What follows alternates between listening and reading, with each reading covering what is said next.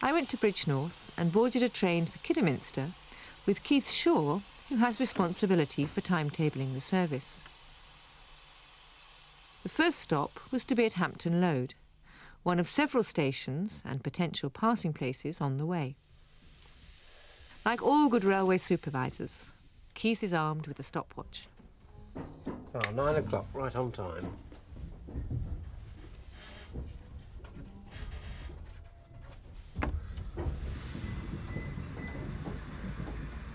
Slowly but surely, the train gets up steam, but its departure time is being noted for a reason.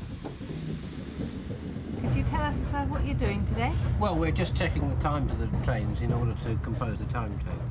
We've just left Bridgnorth now pretty well on time. We've had some difficulty starting, as you'll have noticed, but that's something that maybe we have to take into account in the timetable. Do you have problems with trains being late? No, not too bad. On the other hand, it is important that we don't just sit back and look at the timetable and say, well, that's it forever. So let's look at some of the local landmarks and key places that affect the journey time. The train has reached a place called Stearns, just over halfway to Hampton Load, where there's a danger of the line slipping into the river. And so there's a speed restriction, or slack, of 5 miles per hour.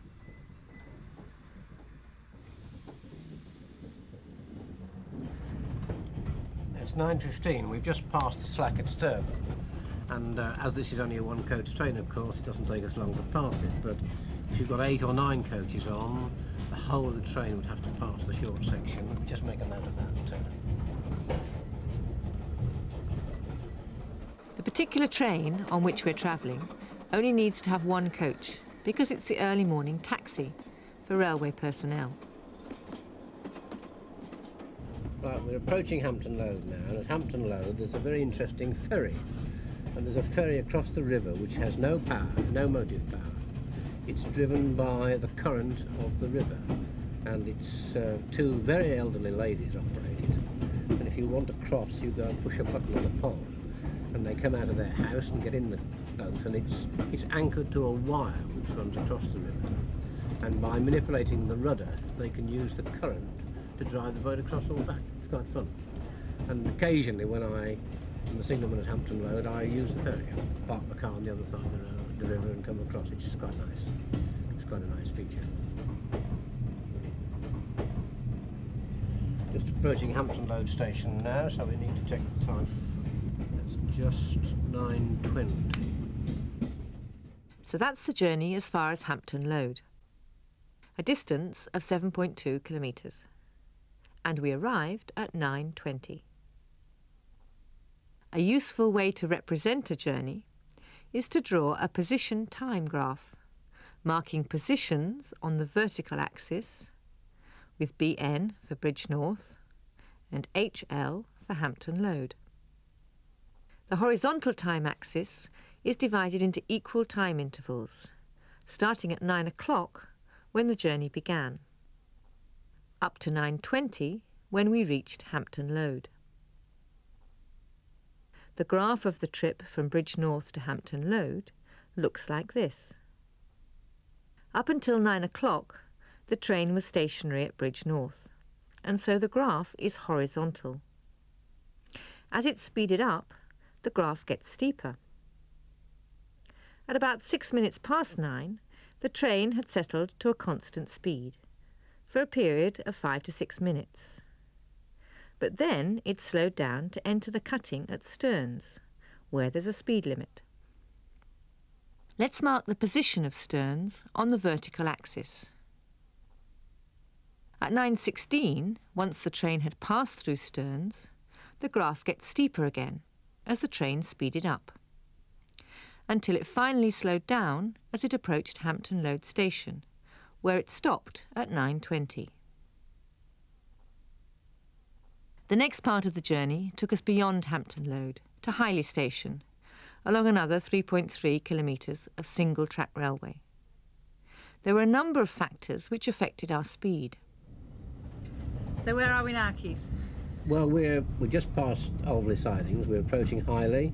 We've come over Highley Bank, which is quite a steep a steep gradient and it's reverse curves. That's curves in one direction and the other, which makes for increased friction, which makes it more difficult for the driver.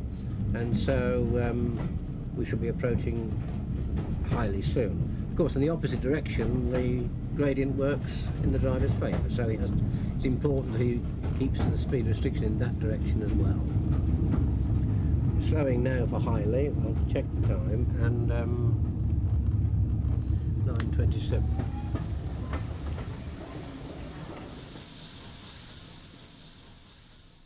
After Highley, there's Arley Station, a further 3.5 kilometres up the line, which we reached at 9:36.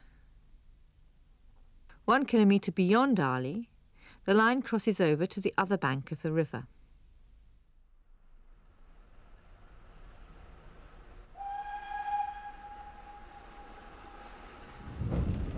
Well, that's 9:40. We're just crossing Victoria Bridge, which when it was built in 1861 was the largest single-span iron structure ever built at that time by a firm called John Fowler, and it's 200 feet single-span. Now on the faster section of the line, it doesn't have so many slacks on as the earlier part, and also of course by now the engine's warmed up and things are running much more as they should be.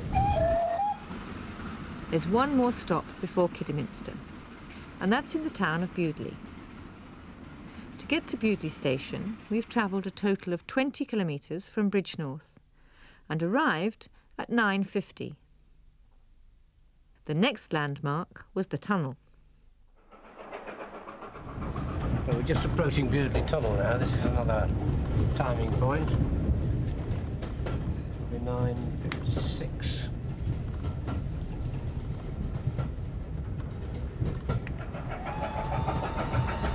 The engine, of course, whistle when they go in to warn anyone who's inside that there's a train coming, because there's no way maintenance staff might be on the ground in the tunnel or doing some work, and they need to know to get out of the way. There are little niches in the side of the tunnel which you can stand when the train comes by, so but they still need to be warned. The tunnel was the last timing Keith made before we reached our final destination, Kidderminster town.